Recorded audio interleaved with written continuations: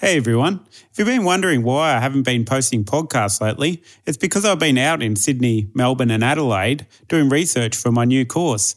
I've been visiting some of the top studios in visual effects, animation and motion design and have been interviewing them to develop my new 8-week course on how to market yourself as a creative professional. You can find out more and register your interest at mastersofmotion.com.au/learn. Now let's get into the show.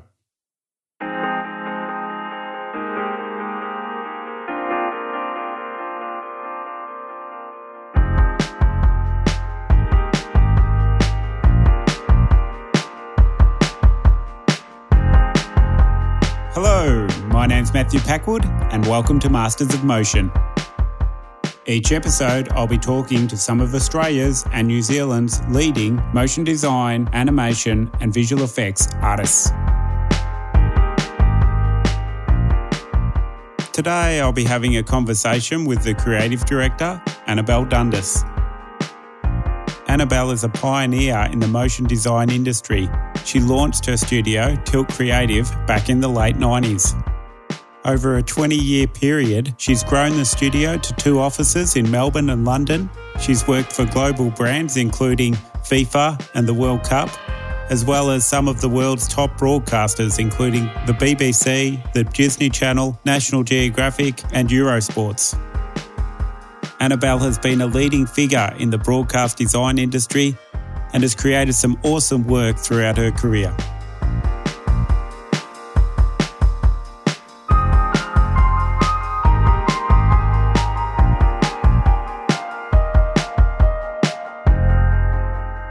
Thanks very much for taking the time to come in and chat with us today, Annabelle. No worries. I'm really looking forward to it. What are the important things people should know before they set up their own studio? I think what you underestimate as a creative is how much administration is required when setting up your own studio, how much time is spent doing HRE work and how much time is spent on the running of the actual business. What advice would you give to young leaders who are starting their own business?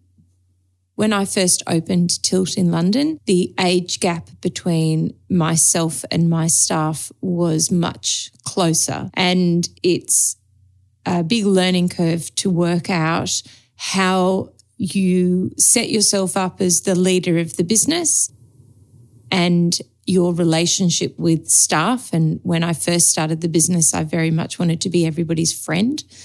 And I found that actually a little bit of distance from people does make the running of the business a better and more successful work community and environment. What are the main challenges that people face when they're running their own studio? I think when I set Tilt up in the UK, I was the sole owner of the business, and one of the biggest challenges was not having a partner to discuss and brainstorm strategies surrounding how the business developed and where I took it. And when I took Sophie on in the UK, when I looked to move back to Australia, actually bringing a business partner into the business helped build it and helped it be more successful. So having a partner eliminates some of the challenges that you faced. It eliminates some of the challenges and then it brings on its own new set of challenges. But I think being a solo owner of a business is very lonely. It's difficult to get the relationship between you and your staff working well, because if you don't have another business owner to brainstorm with, you end up talking to members of the team, and that's absolutely fine. I'm a very transparent person, but sometimes you give people too much information, which doesn't necessarily work in your favour. Yeah, I can understand that completely. Yeah, I definitely experienced, especially the isolation, but I tried to use mentors too. I had a couple of mentors running, which sort of helped me with those things, especially when I was under pressure. And I actually think that would be a good system, having a mentor there. And I think my husband I'll brainstorm with him a lot about what to do with the business, but when you both get busy, it's hard for him to focus on what I'm doing as well as his own. Have you earned more income being a studio owner over your career than what you would have earned if you had been working full-time for someone else? I have never sat down and done the calculations, but I would guess so. When I left my business, I actually got a slightly higher paid job and didn't work weekends. And look, I think if I'm averaging it out over a period of the last 20 years, which is as long as I've been in business, over a period of 20 years, I think I'm ahead. But there has definitely been years where that hasn't been the case, that I could have earned more working for someone else. Throughout the years, have you paid yourself superannuation, and do you think superannuation is important? I didn't pay there isn't superannuation in the UK. There's something called national insurance. And as a business owner, there are better ways to pay yourself in London. Since being home in Australia, I have paid myself superannuation. I think superannuation is hugely important to protect yourself for when you want to retire. It makes total sense. Young freelancers should be paying themselves superannuation and people who own studios, because I missed a few years and that was quite bad for my overall super. Absolutely. I returned to Australia and I think I had diddly squat in my superannuation account. Having been home for the last 8 years, I've had to come up with a strategy to ensure that I do have enough in my super. I think it's really important as leaders of the industry, as employers within the industry, that we are paying our freelancers superannuation. It's a legal requirement. What are the main challenges that people face when managing a studio and having a family? Before I had a family, I would never be the first to leave the studio. I was always last out the door.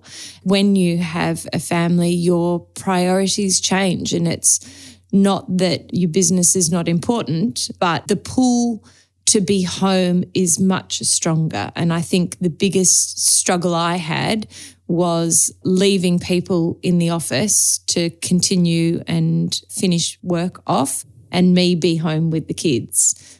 Since having children, I am not only out the door on time, but also encouraging everybody else to work sensible hours. Is it harder to run a successful business with children than what it was beforehand? I think you delegate more, and I think you have to trust people more.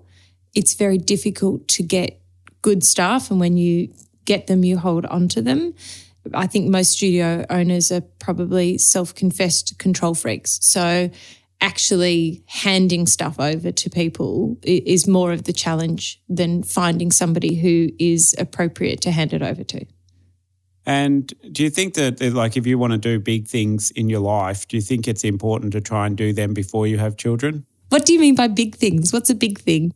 Something that takes a lot of effort, like 70 hours a week for a whole year sort of thing.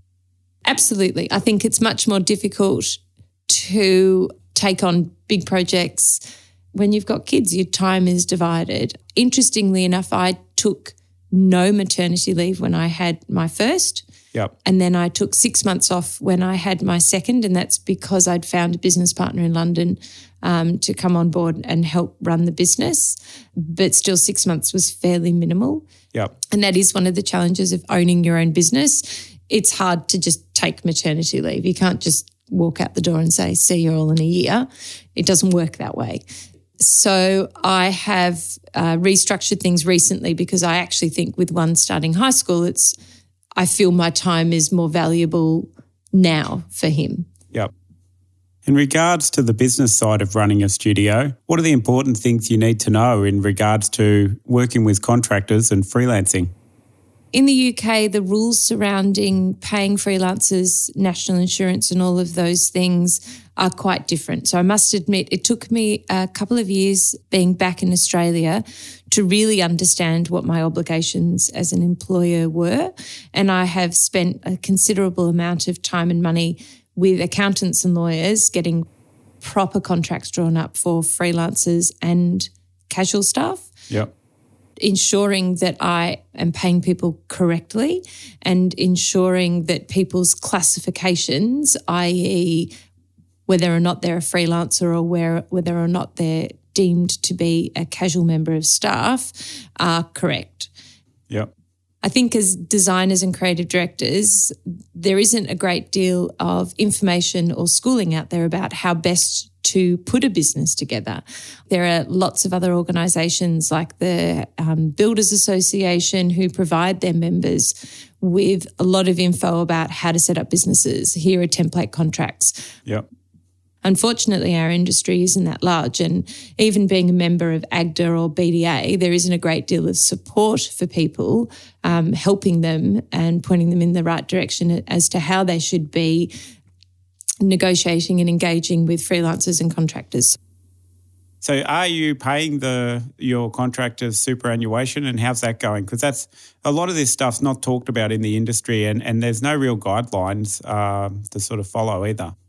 Yes, I'm definitely paying all freelancers superannuation if they are motion designers. Part of the tax office's legislation is anybody who creates that is animated or goes on film or television and internet, there is a special tax code that says they need to be paid super. Yep. So that's part of what I negotiate when I offer freelancers a contract, and all super is paid. Yep. The shame is that many freelancers that I speak to don't realise that that is an obligation that all employers have, and many of them aren't being paid properly. Yeah. And do the freelancers themselves want to get you to pay into their super, or would they rather just a flat rate and go against what the law is saying?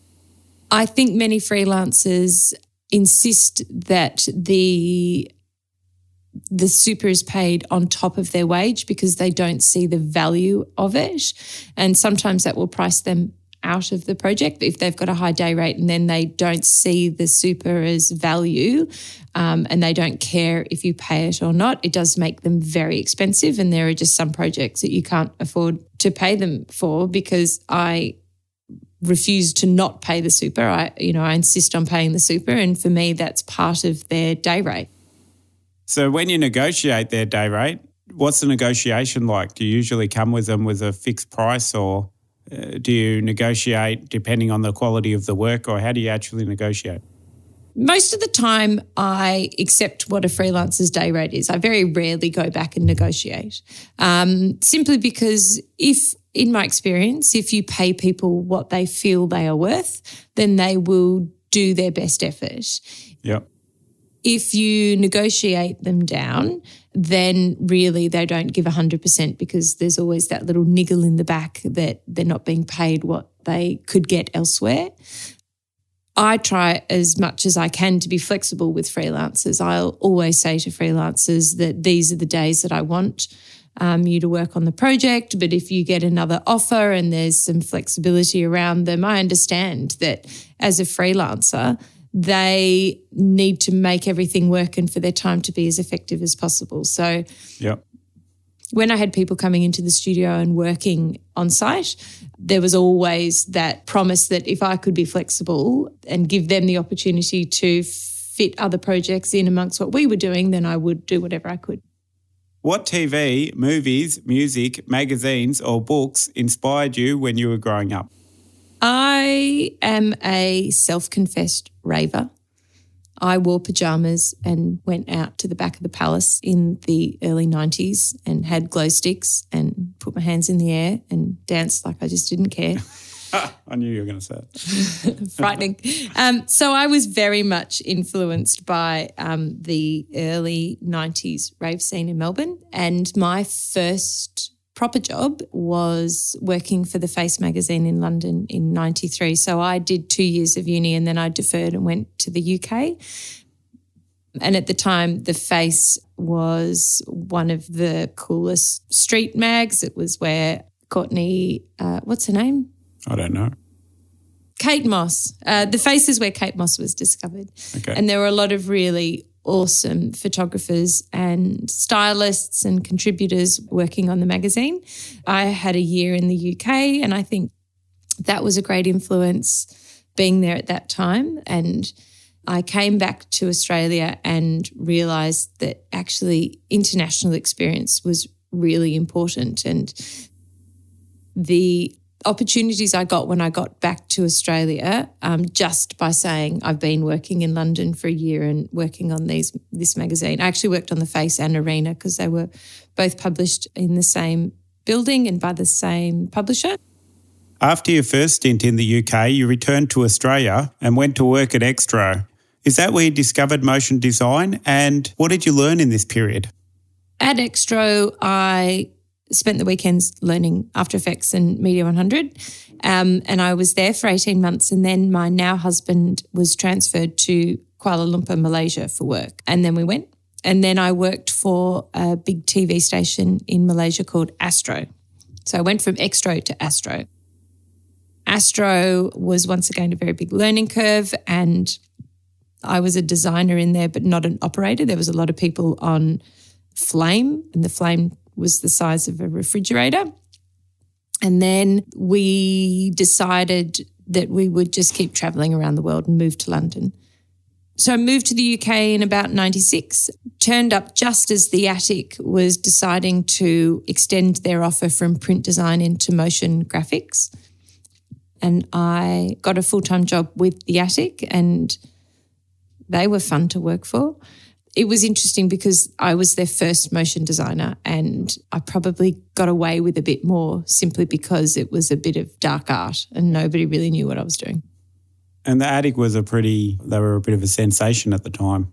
They were a bit of a sensation. There was a culture within The Attic of working very long hours, and was quite a caustic culture. I found very competitive, and the structure of the business was that designers would be played off against each other for projects, whereas I'd come from Extro, which was a very team-based, collaborative environment.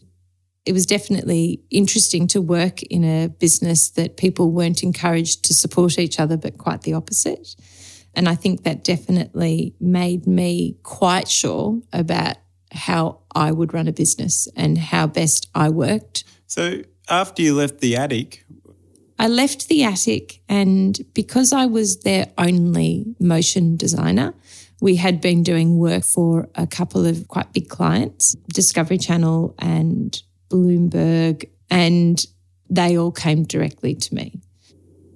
Obviously, contractually, I wasn't allowed to approach them, but they came to me and I just started working freelance for them. Discovery, I did a series of really awesome projects for them, and there was a couple of producers in there that I got along very well with. For many years, I did that sort of balance between freelance, small business. And I can't remember exactly when I employed Ed, who was my first employee, but I think it just got to the turning point where you're like, okay, this is more than I can handle on my own. I really was like not sleeping and just working. And it was that decision to bring somebody on board to help me with the work. And when did you register Tilt? Oh, 99. So over the period of 20 years, you've grown your studio up to around 14 people, worked with both small businesses and global brands, had 2 different offices, had a partner who ran the London office, opened a second studio in Melbourne, gone down to a couple of people and up again. Could you tell us about expanding and contracting your studio? The business has concertinaed from, at one stage, I think we had 13, 14 employees between both offices, and down to now currently it's back to me on my own in terms of full-time staff.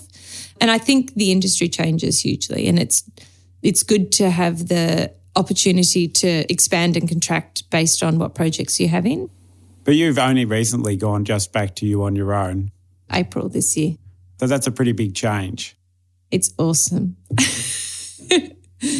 And you're very light, I would imagine. Yes. When I first went freelance and it was just me and I was very hands-on and doing everything myself, you're responsible. The buck stops with you. You're not relying on other people. And the problem is when the business starts to expand and you become less hands-on with the technology because you've grown, then you've got kids and you're delegating. I did all of a sudden find myself in a position where I was very much beholden to other people. Yep. And that's not something that sits particularly comfortably with me. So I have reverted back to a business model where I am a lot more hands-on and responsible for what's happening, and also I don't have a million mouths to feed, and I can pick and choose the projects that look interesting and worth doing rather than saying yes to everything in order to feed mouths. What's the hardest thing that you had to learn to progress your career? To delegate and trust other people. Yeah. As a control freak, that takes a lot of willpower. And I actually think one of the other hardest things to do is to have confidence in your own creative direction. I think in the early years, you would have designers produce stuff and you would try and direct them in a particular way and they would occasionally push back. Yep. It's that internal battle where you're thinking to yourself, design is subjective and who's to say that I'm right? Yep. So quite often I would just go, okay, fine, let's send it to the client like this. Let's see what they say. And it's interesting, I would say 9 times out of 10 the client comes back and they want it more like what's in my head. And obviously you've got a rapport with a client because you share a similar aesthetic. Sometimes you're wrong, but more times than not, as a creative director, you're right.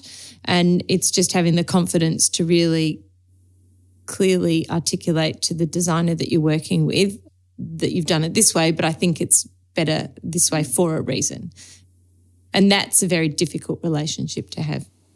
And did you find that experience in London really helped you when you come back to Australia, or do you think... No, I think it frustrates you when you come back to Australia because everything feels hugely parochial. I was used to working out of London and working with clients globally. So I was used to working with FIFA and UEFA and lots of people across Europe and in America, and you come back to Australia and you pop up and visit clients in Sydney who are skeptical about taking on somebody who is in a different state. Yeah.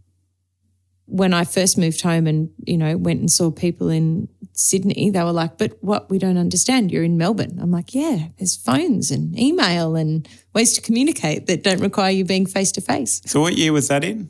We moved back in 2010. It was hard to win work unless you actually went up there and chased it down. Yeah. And Singapore's like that too. So I find with Asia, you can email and call till the cows come home, but you turn up there, shake a hand and look someone in the eye and you'll walk out the door with a job. They're happy to work with international people, and once you've met them and taken the time to go and visit them, they'll happily send you projects that you work on remotely. But I think you have to show them the respect of handing over a business card in 2 hands and shaking a hand. So do you think that the Asian markets, there's actually good work to be had there? And do you think that their design studios are as good as ours? Oh, absolutely. I think there is some great opportunities to work in Asia. The problem with Asia is that it's very difficult to maintain a level of competitiveness there. There are some awesome studios in Singapore that are highly competitive and I think are doing some really great work. There's one studio in Singapore in particular that uses an amazing Cinema 4D animator that I know out of Eastern Europe. They're applying a similar approach to I have been recently, of looking for clients globally, but also using freelance talent globally. I mean, there's a host of amazing animators and designers from around the world. Why not tap into that market and collaborate with the best of the best? As I said, the problem with Singapore is that they are used to a particular price point, and I find clients in Singapore don't always have big budgets. They expect a lot. They do love endless changes. It is difficult to be competitive. And do you find that they pay well, like as in within 30 days? Yes, absolutely. So I'd like to change directions now and talk about one of your biggest clients, FIFA. How did you get FIFA as a client, and what's the relationship been like and the experience been like working on such a global brand? I was lucky enough to have a friend introduce me to FIFA, and I did a small 5-second ident for them. And that was the start of quite a good long-term relationship. So working on World Cup 2006 was our first project for FIFA. Yeah. Then we won a 4-year contract with them, creating all of their match graphics and opening title sequences for 25 events over a 4-year period. Then we didn't win the next World Cup and we didn't win the next 4-year contract, but we did a lot of match graphics for them. And then we've just completed second 4-year contract with them. So that relationship with FIFA has been over 10 years. Yeah. And FIFA's been your biggest client? I would say so, yes. Yeah. And I know you did a big talk on pitches a few years ago. How do you feel about pitches, and do you think working for free is like a good thing to do? I tend not to pitch anymore. I think when you're a young company, absolutely, that's how you win work. That's how you establish yourself within the business. There are some really interesting pitch-based websites and businesses that have started up. Genero, I think, is doing some really interesting stuff. And I have registered with them, and they have asked a few times recently if they'll do a narrowed down selection of people that they privately invite to pitch, but I'm still not pitching. Yeah. The best work that I did in my business was not one in pitches, it was one in coffees and boardrooms. Yep. General sales and them having a job at the right time when I hit them up. Yep. What was it like setting up in Melbourne, and what was the challenges? I think the biggest challenge in Australia is that there really isn't a university course that teaches motion graphics like there is in the UK. There are 3 solid universities in the UK that produce motion designers: Ravensbourne, Nottingham and Trent, and really Central St Martin's. And my biggest gripe in Australia is Billy Blue is reasonably new to the market. Swinburne's multimedia course is really focused on creating gaming designers. Everybody who's a motion designer in Australia is really self-taught. So you're saying there was a lack of talent to come out? Absolutely. My biggest challenge in Australia has always been finding good talent. And then you get them, and then they realise they're good, and then they go freelance. There's like a lot of people who are not very good, and then there's a percentage at the top who are very good. Yes. And they're very popular. There's not like that much in between. Yes. You think about people like Ted who are so self-motivated. When he started working for me, he really had no experience and taught himself everything in Cinema 4D. Yeah. And I think that's also difficult from a small studio perspective. Really, you need to have a structure that allows for mentoring when there aren't that many talented people out there, and when the budgets don't allow for you to pay people big wages, and then have a hierarchy of mentoring so that you've got a junior that's being taught by your senior. Yeah. It's difficult to get that structure working within a business. Yeah, well, I found that because I was a small business like yourself. And, the first 3 years I had junior people and it was very hard. And then after that I said, that's it. No more junior people. I'm only getting senior people. Mm-hmm. Yes, but then you've got to have the budgets that cover their salaries. I know, but I suppose the first person that I employed was a senior sales / marketing person to get those bigger budgets in. Do you know what? I've never had success with employing a marketing person. My experience has always been that unless it's me selling, it doesn't work. But obviously I've just not had the right one. I really like it when I got someone who's much more equipped than me helping me.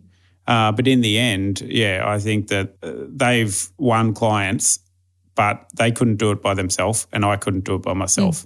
It's a real team effort. Yep. Yeah, it's if you get someone in and you're not doing it with them, it's very hard for them to get out and get work themselves. Yes, agreed.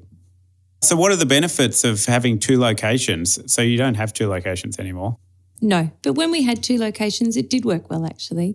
We had a few projects that we would run a 24-hour clock on. Yeah. So it meant, one, that you could have a broader pool of talent to choose from in terms of allocating projects to staff. So you could pick the most appropriate person for the job and they didn't necessarily have to be sitting next to you. It's great to actually be able to brief people, get them to work on it on their day, render it before they leave, and then present to a client. So the client has it at 9 o'clock when they come in the morning, and they've got a full day to formulate their feedback rather than you screaming down the phone at them, quick, we need your comments now in order to move forward for the day. Yeah. So that works quite well in terms of having the 2 studios. It also means that you've just got many more resources. If you have a tight deadline, you can be jumping on stuff. You can have things working in both studios. You can divide and conquer. The challenges, of course, with that is that it works well with After Effects and things that are fairly low in terms of the weight of files. But when you've got giant cinema files to be transferring back and forth, that is a bit problematic. Yeah. I subscribed to Creative Cloud, the team version, and never really managed to get it working, I think, as well as it should. Really, they've got a very good file sharing system as if you subscribe to it as a team. Yeah. And I think if you really were setting up an office with double locations, it would be worth investing the time in getting that system to work. Talking about teams, what size team do you think is the best size and the most enjoyable to work on projects? I think there's two sides to that question. In terms of size of business, I think anything over 12 is a bit of not a nightmare, but requires a lot more infrastructure. So I've always tried to keep the business under 12 people, because the second you hit over that, you've got to have, I think, separate HR and a whole load of other support things that really you can't do on your own. In terms of the size of the best team of designers, it really depends on what the project is. I think if you ideally can have a 3D, a 2D and an art director on a project, that works really well.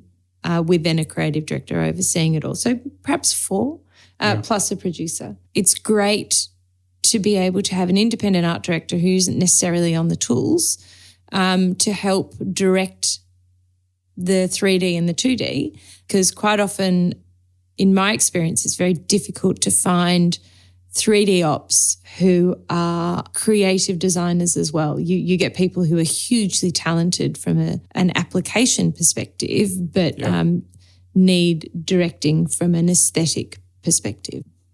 The best people are the people who have the design and then learn the other things, because then they can see the aesthetic and then they can master the technical side. If you've got 2 skills, animation, design, or producing animation, you're much better off these days. So which were the most enjoyable projects that you've worked on in your career so far? One of the best projects I did was a trip to Japan for Channel 4 in London. And it was a series of TV shows about Japan, and it was a season of Japan stuff. And we went out there and travelled all around Japan with a little crew, a really awesome DOP, a great producer, and shot a whole load of gorgeous footage, and then just came back and put these idents and on-screen packaging together.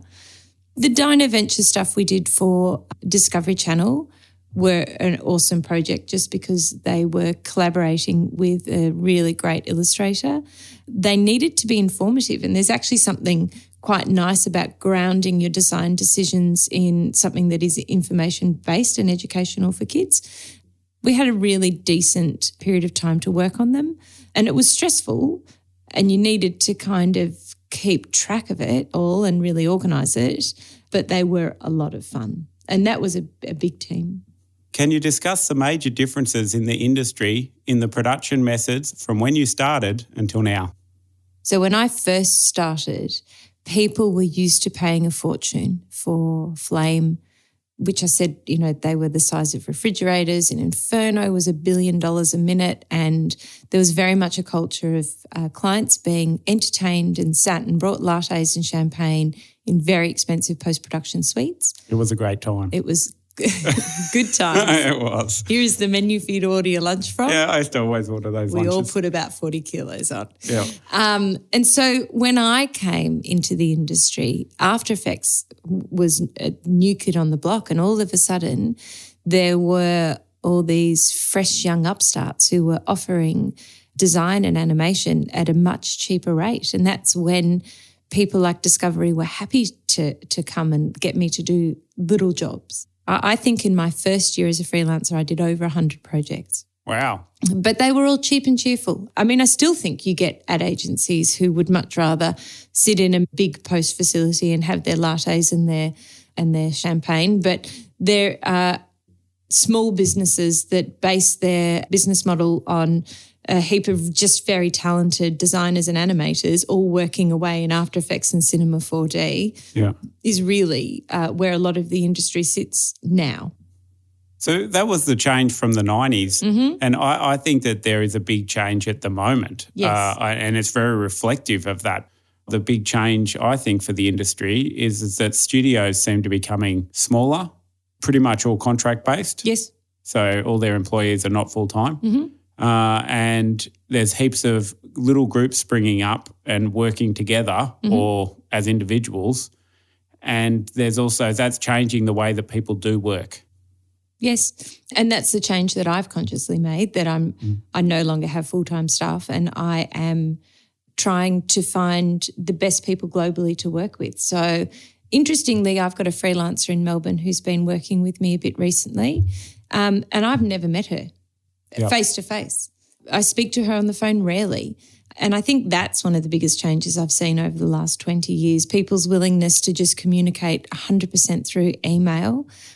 I was mortified the first time we pitched for a big job and I was emailed to say that we hadn't won it. Like, I just was outraged about how rude that was after all the effort that we had put into a pitch, not even to receive a phone call. Whereas now that would be completely standard practice. How often does I actually, if a client rings me, I know there's an issue. Like, I get nervous if I see someone actually calling me. Well, this is very interesting because I learned in the industry to use the phone when I began, and I find that being able to talk on the phone and communicate with people is an excellent tool. And I actually think now that, considering not many people are using it as much, that it's an actual benefit. If you can learn the art of using a phone. Yep. But people are nervous to do it. So often I'll sit next to a producer and just say, just call them. Like, it's so much easier to just ring. But I think that's just me being old school. It is so much easier to ring. It is so much easier. You can hear the reflections in their voice if they're, and I always think presenting in person or pitching in person, but it's very unlikely to win unless you go talk to them, get a brief and do it in person. Yes. So the dichotomy there is that the globalisation of the industry and the shrinking of our resources locally, and therefore us needing to find clients globally, find talent globally, makes it much more difficult for those one-on-one opportunities. Well, then you really need to go to Skype and video conferencing. Yes, yeah. We've got a Singapore client that loves a Skype meeting. That's what they prefer to do. And how do you think budgets and timelines have changed since you arrived back in Australia? I think budgets in Australia have always been smaller than the UK. It's a much smaller market. There isn't a justification for spending as much money on advertising and broadcast. I don't think there's a difference in timelines between the UK and Australia. We're used to people asking for things in a ridiculous period of time. My experience with timelines is that 90% of the time it's a false deadline, and 90% of the time you'll jump on board, you'll bust balls to get something done by a deadline, and then there'll be radio silence for a week and the client's actually got a week up their sleeve. Yeah, I think deadlines are mostly false. Do you think that you should charge more if the deadline is short? I've never had the opportunity to charge more if the deadline is short. We're always given a fixed fee. Rarely does a client come to me with an open checkbook and say how much. Always there is a fee that you are to work to. When you get that amount, say it's $15,000, then often you can get to the end of that budget and then you charge more. I find that never happens. Well, it happened many times to me. Right. When we hit milestones and we fall behind, and sometimes I was a producer, I would then say, well, you've either got to hurry up in a nice way or we've got to finish by this date, or after that date, you're going to be charged more. Sure. And that gives them the incentives to hurry up. And sometimes, yes, you're right. You go over that date by day and then you say, it's not worth the argument. But I've found that a very good, tight, fixed deadline can actually make you be more profitable. Yes. Because they're hooning towards it and trying to get you towards it. And then you finish just around the deadline and therefore you don't blow out. Yes, deadlines do work it to your advantage in that way. I find that if we run over in time, that's our problem as a business. Yeah. That we've quoted on a job or we've agreed to do a project for a fixed amount of time. If we quote on something taking 20 days and it takes 30, that's not the client's problem, that's my problem. In my experience, and I have done my fair share of that, that is an unsustainable way to run a business. Yes, which is why my new business model is I agree to do things for a fixed fee for a client, and therefore anybody working on the project with me has agreed to do it for a fixed fee as well. And there are lots of businesses that are now changing their model to work that way. Yeah. The problem with a lot of international clients is that or even local clients, nothing is ever sequential. We never get a project and it's 5 days in the studio and it just runs. Yeah. You'll do 3 days on it. You'll send it for comments. They'll take 2 days to get back to you. So the advantage of the way I've restructured the way I work, freelancers can juggle it in between other projects. So I don't book them for a week's work. I say, this is what has to be done and this is the deadline. You've got 3 weeks to execute a roughly 5 days worth of work, and we'll put together a schedule and a timeline based on giving the client plenty of downtime to come back with feedback. And then we just hope, they might have an hour's feedback one day and they're just all happy to get on and do it, and then 3 hours the next, and they juggle it in between other projects they're working on. And you come to this conclusion because... I was having downtime with full-time staff. Yeah. I think there's enough freelancers out there who are happy to work remotely. In fact, there's a lot. There's a few at the moment who are working with me who have got small kids. They love the opportunity to be at home. Yeah. I'm not watching their timesheets. They've agreed to do it for a fixed fee. Yeah. If it takes them less time, bully for them. If it takes them more time, well, they're at the same risk that I'm at from taking on the project. Yeah. I'm transparent about what the fees are. Everybody knows what everybody else is getting, and it's a team effort. That has worked well for me in the past before. I think if people are working remotely though, and they're in the comfort of their own home and they can feed it in amongst other projects, then they're less about, I've done X amount of time. Yeah, definitely if you're working from your own studio at home, it's different to going into someone's office. Yes. If somebody's in the studio, I haven't done fixed fees before. I've only done fixed fees with people working remotely. Cool. All righty. So at the present time, do you think that broadcast budgets are sustainable? There's still a huge amount of variance in broadcast budgets. I think we're still getting some clients that are prepared to throw some decent money at it. They're becoming fewer and fewer. I think the market is definitely becoming more competitive, and it's turning from a stage where you're right, it's no longer sustainable for large studios. It is much better as almost like it was when I first started out. Lots of small new kids on the block doing super creative stuff and happy to do things for smaller budgets, which is great when you're young. When you're older and you've got a family and you've got a mortgage and this is a proper job, it's a bit more difficult. Yeah, well, I found that when I got out at Popcorn, my target, I think, was around $40,000 a month. Mm-hmm. And people would come to me with $5,000 less budget than they had before. Mm. And over that period, I could see budgets were shrinking. Yep. Like clients were, and then they would go off and get someone to do it in-house. Yep. On a freelance rate. Yep. And how do you as a small business compete with freelancers? And interestingly, I've had that happen with a client, and it got to the end of the project and it was a disaster. And the client came back and said, we've used this freelancer, it's all gone horribly wrong. Here are all the files. Can you fix it, please? Yeah. I think sometimes they look and go, well, you're hiring freelancers to work on the project, so why can't we cut out the middleman and just get them directly? And they do, yeah. And they do. And then they underestimate how much creative direction you do, how much managing the files and how much understanding, how much support you offer the staff and the team that's working with you as a whole.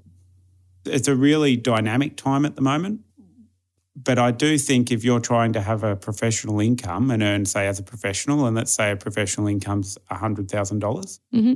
you have to do a lot of projects mm-hmm. to achieve that over 12 months. And I think that out there's a lot of people who are working for under professional rates. Yes, quite possibly, yep. Yeah, I think it's the age-old issue, though, where people don't value design. It's a lot of clients underestimate how much time goes into it. They'll look at face value of what you've delivered and they don't fully understand the effort behind it. They don't understand that we're not accountants and it's, we're not doing a mere mathematical equation. You can't just sit down and turn it on. You don't just create. That you need research time. You need time to look at reference and to understand the brief and to fully get your head into the right frame of mind before you can start to create. And I think that period of a project, the thinking time up front before you actually put pen to paper, is undervalued by the client and difficult to quote on. As is, I also think I always struggled to invoice and build into the price producer time.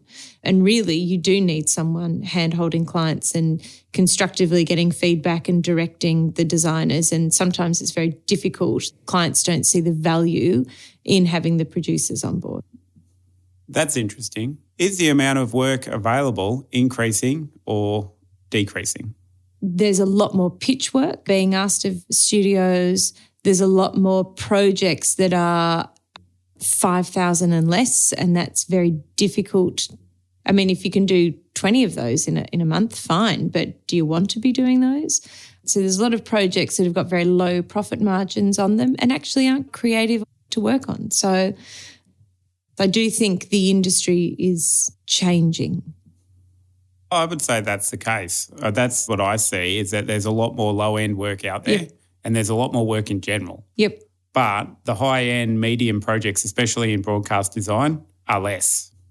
As the internet has changed and content creation has become something that most businesses are looking at, rather than advertising, they're creating content. Yeah. You would think that our industry would be changing. You would think that doing explainer videos would be a massive industry. And there are some people who are doing very well with those, but they're formulaic. They're templates. Yeah. And that's not what I started doing, and that's not the type of work I'm interested in. So the industry may have changed for me because there's a section of work that I'm not necessarily interested in just doing churn and burn stuff. Yeah. So the creative projects are far less. We haven't done well at explaining to people how complicated motion design is. Mm-hmm. There's all the technology stuff, learning all the 3D programs, Cinema 4D and whatever. And then on top of that, there's also the soft skills of the stuff you're talking about, creative and producing. Mm. And then there's also the actual grunt work of crafting the creative. We're doing really complicated work and we're not selling that to the client, and they're not understanding that, and that's why they're not charging as much. A lot of explainer films that we've done in the past were for quite complex topics, and they're not something that you can necessarily just easily illustrate. A lot of the concepts we're trying to get across with explainer videos, you need to use metaphorical illustrations of exactly what it is you're trying to articulate. Quite often that takes massively longer than just here is a simple illustration of what it is you're talking about. And I think they're the ones that the clients undervalue our skills. I also think if we're talking about explainer videos, they all have to start with an awesome script. And unless you have an awesome script, you are strategically bringing to life, you'll go nowhere with it. And I think script writing is something that we don't do in-house. I've got a selection of script writers that are very, very good at what they're doing. But even trying to get clients to pay for that, clients think they can write a script. I've got so many clients who are like, no, we don't need a script writer. I can do that. And it's like, no, you know, with all due respect, you really can't. And it's because you've got templates that you can buy, and it's because you've got people producing explainer films for $2,000 to $3,000 that if you then turn around to a client and say, actually, it's going to cost you something like $15,000 to $20,000, they're really not happy to pay. I had Brief come in and I looked at the scripts on explainers and just said, man, that's 3-4 weeks work to do it well. Yep. And they got like a budget for 4 days. Yes, yeah. In the future, do you think that boutique studios will be able to compete with remote workers and freelancers? I still think there is a value in coming to a boutique studio over a freelancer. What a boutique studio offers you is a consistent level of quality, consistent design aesthetic. Like you'll go to Buck. So, you know, people go to Buck. And Buck wins work because they have an awesome aesthetic and they have a high standard of work. People who have got a strong reputation for quality and a particular aesthetic will continue to win work. The problem that boutique studios face is there isn't enough consistent high quality projects to work on. So what do you do in the downtime? And it's that balance between the beautiful projects and the bread and butter that keeps you running as a studio. It's when the balance between those two becomes no longer sustainable that you have to pause and go, what are you doing? Yeah. Basically, the big concern with studios getting smaller is that there's no room for education. Yeah, and this is what I was talking to you earlier about mentorship. Yeah. So many people, because there aren't a great deal of courses really that teach. In my experience in Melbourne and Sydney, you get places that will teach the technical side of things but not the design, and then you'll get the design side, but then they haven't got the backup of, After Effects and cinema. So really, people learn on the job. So unless you have the structure of a larger company and a mentorship, then it is a very difficult industry to maintain. I agree with that totally, but I also think that having a team who's well-oiled and done many projects together that are always together, they can do some awesome stuff. It's a lot harder when you bring a freelancer in you haven't worked with before, and it's harder to actually get that flow going where they know what you're thinking and you know what they're thinking, and it creates a good product. Yes. I would agree with that. When I use freelancers, I rarely go too far from a pool of tried and tested. I've got freelancers in Argentina who have spent time in the Melbourne office and know exactly how I work. I know how they work. It's a good rapport. There is a nervousness in using new people, absolutely. Fear. I always, Describe what you think the broadcast industry will look like in the future. As is many industries, they are moving to a model where people work more flexibly. I think setups like WeWork, where people will work more collaboratively in open studios, and they'll rent desk spaces and they'll be part of a bigger design community, is a model that could work really well. So basically, I would like to think in the future there would be studios still, small to medium, where people can work together, collaborative spaces where motion designers come together in a shared space, and then co-ops where they're cooperating together to get work. And then on top of that, people working from home remotely, which is probably going to be the majority. I think so, and I don't see why it can't work. I like the flexibility of being able to do some work, put a load of washing on, go and stick some pea straw around my vegetables, come back, do some more work. Interestingly, I think freelancers are self-co-opting. I know Ted and Dan were recently both employed to work on the same project for a Sydney-based company, and they both figured out they were working on it together, and Dan took his gear and set up shop at Ted's house. Yeah. And that was great. They work well together. It was better for them to be working as a team. Great outcome for the client to have both of them sitting next to each other. So what do you think of education? Do you think there's too many graduates coming out? And what do you think of international students? And are they good to employ? I graduated, and I would say there were, I don't know how many in my year level, maybe 50 in the course. Less than 10 got full-time jobs. Yeah, well, everyone I graduated with has worked in the industry. There was about 20 in the course. Right. And those courses that used to have 20 and 50 now have hundreds. Yep. And they're at every university, not just Swinburne, Monash, RMIT. And then there's all the private distributors. There's thousands coming out. But what you're saying is that there isn't enough work in the industry to sustain that level of students. Definitely not even close. Where when we came out back in the 90s, there was limited amount of university spots and it was capped. Yes. At in the hundreds. Well, the other Victoria. issue. Now it's in the thousands. The other issue we have is that many university spots are taken up by international students who, when they graduate, you actually can't employ. There's some great talent coming out of universities who are internationally paid students. Yep. They would like to stay in Australia, but you can't employ them on a 457 visa because the requirements for a 457 visa is that they have industry experience. So they need to be a qualified, experienced person entering the workplace. So you can't justify that a student is that. And you have to pay them a minimum of $60,000, and that's not a graduate salary in my head. Yeah. You can't employ them, and you have to show that they have all this work experience, and they don't. Why is there so many female graduates and there's so many women working in the junior roles. And then by the time you become senior, there's hardly anyone running studios or being senior. Boys tend to have more interest in 3D. They've grown up with a more gaming-based interest, and therefore they're the ones that are learning 3D and moving into that motion graphics role. In my experience, there are more females in art direction, creative direction, and producer roles. And this is a broad generalisation, opposed to men tend to be more animation, design, 3D based.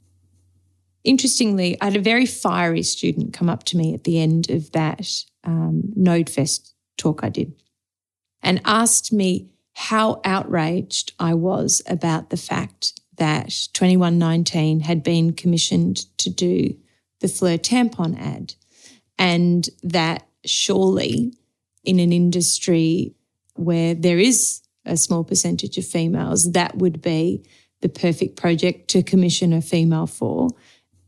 And wasn't it outrageous that they had got it?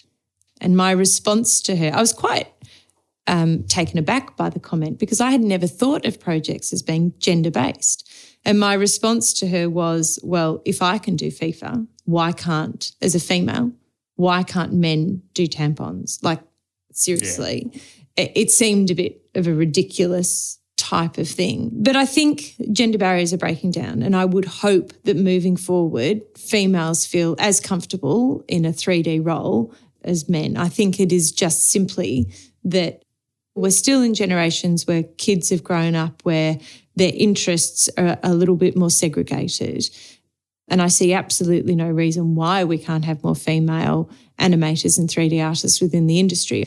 I don't believe that the barrier is set by their opportunities. I think the barrier is set by the interests that they have been directed to as kids. Interesting. Does that make sense? It does make sense. I would hope that that is the scenario, opposed to an industry that is not allowing them. Because it would be dreadful if our industry doesn't equally promote females over males. Recently, I've noticed that I have subconscious biases. I often employ people who are similar to me. I'm going to put you on the spot here. Have you got any biases? And when you're hiring staff, do you think about this? I have, in my experience, found females make better producers, and I know that that is an unconscious bias I have. And therefore, I have always ensured that when interviewing for a producer role, I make sure I've got males in there that are part of the mix, because I know I have an unconscious bias that I just think females organise better than males. There, I've said it out loud. The motion design industry and the football broadcast industry are very male-dominated professions, which over your career you've worked in at the highest levels. Has people treated you different to men in the industry? And do you think it's been harder for you as a female? I presented once at FIFA after Seb Blatter and presented to all the global broadcasters who were all invited to Zurich's headquarters, FIFA's Zurich headquarter, to present the rollout of their new on-air look for the first 4-year package we did for FIFA. And it was the first time they had said to broadcasters, we're going to supply to you a package of graphics and this is what we would like you to use. So we were invited to come to FIFA, present to all the global broadcasters. Good old Seb got up and talked first, and then I went on after him. And that was a fairly intimidating thing to do. And funnily enough, the head of broadcast sport for SBS from Australia was there. And he came up to me afterwards and went, wow, what's a female from Australia doing working on FIFA? And it had not occurred to me until then. And then I was just like, what do you mean? And I went, do you know what? I'm not a particularly sporty person. I'm not a football fan, but I love what I do and I'm passionate about what I do. And what got me across the line with FIFA, I think I was quirky and enthusiastic, and that was enough for them to outweigh anything that was like, well, what's this crazy Australian chick, saying she can do for us? So I think females, you probably do have situations where there are prejudices against you. You just got to counteract it with something else. So my counteraction to the what are you doing in a very male-dominated industry has always just been to ensure people understand that I love it, that I love what I do, and I'm super enthusiastic, and I will over-deliver on every project, and I will go above and beyond. And perhaps I unconsciously do that because I know I do have to compensate somewhere along the line for the fact that I'm not a super confident head of a business male. Yeah. I'm the slightly crazy Aussie chick. Do you think that when you were having children and were pregnant that affected your work in any way? I had an emergency C-section with my first child. I was in the middle of 3 fairly major projects. I called the office 20 minutes after having a C-section and briefed them on what I needed to happen for the next few days. And then I continued to call them. Evidently, my speech got more and more slurred as the morphine was kicking in. Yep. And I remember Imogen saying to me, "Do you really want to talk about this now?" I'm like, yes, because I don't, Yep. I sat up in hospital and did storyboards for Guinness, having just given birth. I'm nuts. Which is a bit of a sad story for balance there.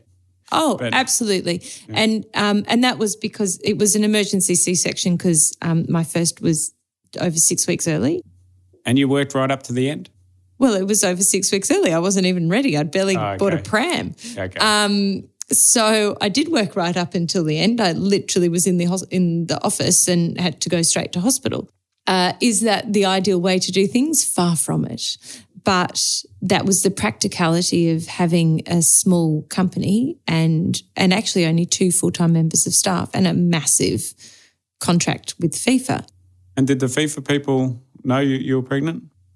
I went over and pitched to FIFA for 2006 World Cup and I tried to hide the fact that I was pregnant. I thought I got away with it.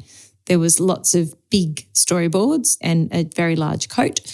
And Ed, who worked for me, was very young at the time as well. So it was not just the combination of me being pregnant, but it was me pregnant and my designer who I literally bought him a suit to wear to the meeting. And he did look like my first day in court because clean shaved, he looked about 12. So we were a motley crew. But it obviously didn't perturb them. They gave us the job. They came and checked out the London studio and walked in the door and said, well, that your bumps got bigger. So they clearly knew when they awarded us the job that I was pregnant. Which is pretty awesome.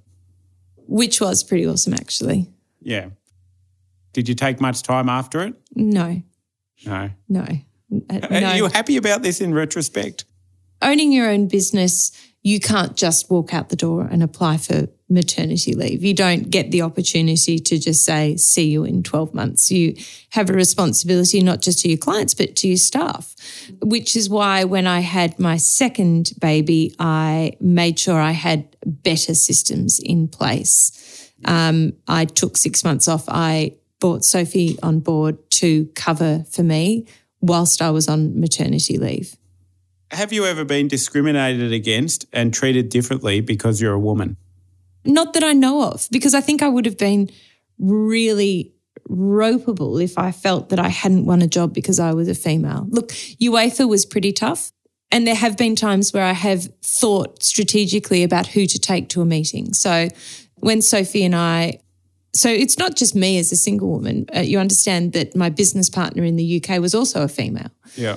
There were particular projects that we would think about who to take with us. So it's not something that I'm oblivious to. I'm very conscious about it. And it's sad to think that Sophie and I, as business partners, going to a meeting with UEFA, have to strategically pull in a freelance male just because we feel like we won't be taken seriously without them.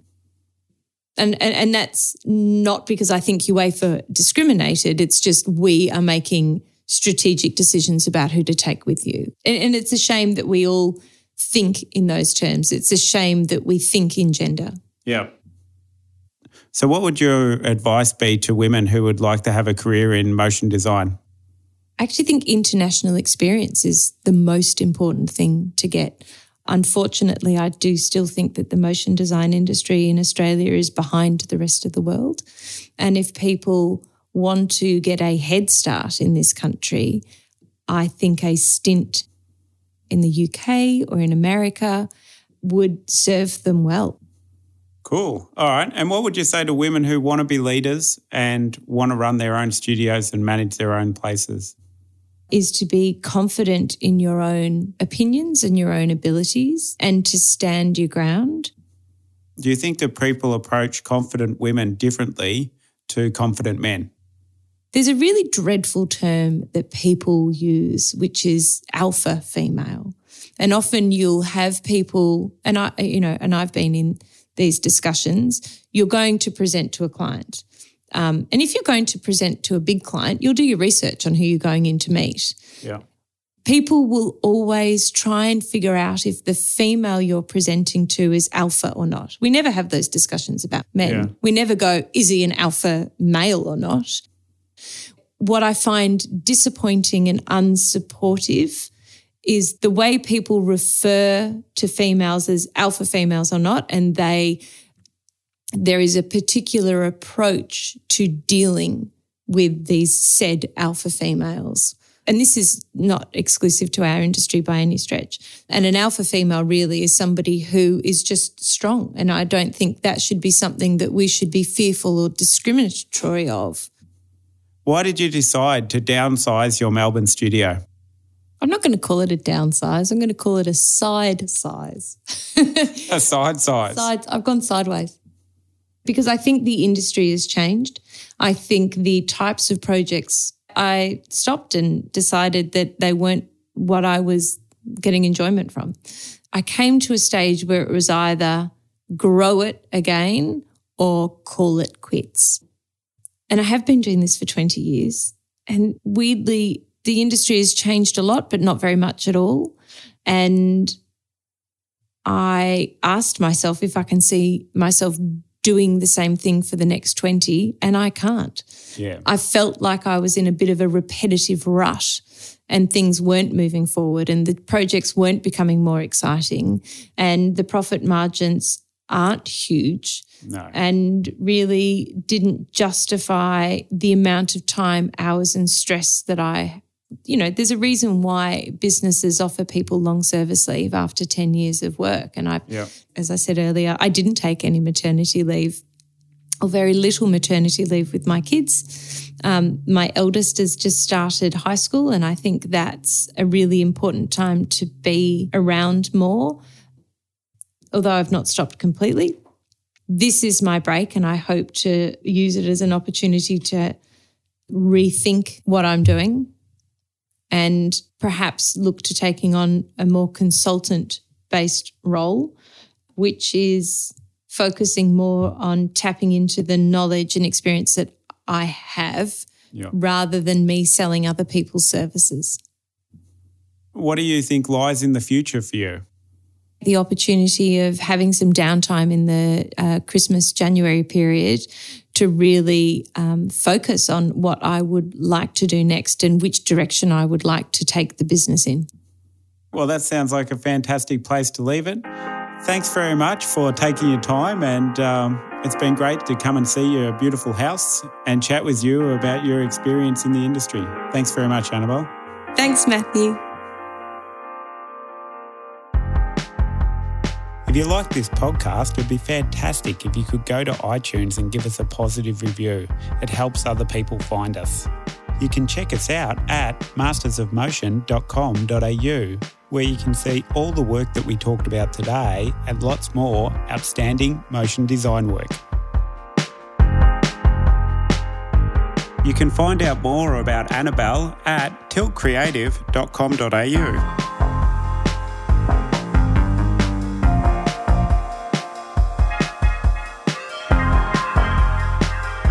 Thanks very much for listening.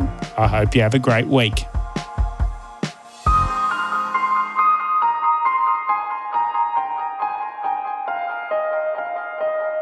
Masters of Motion. Bye-bye.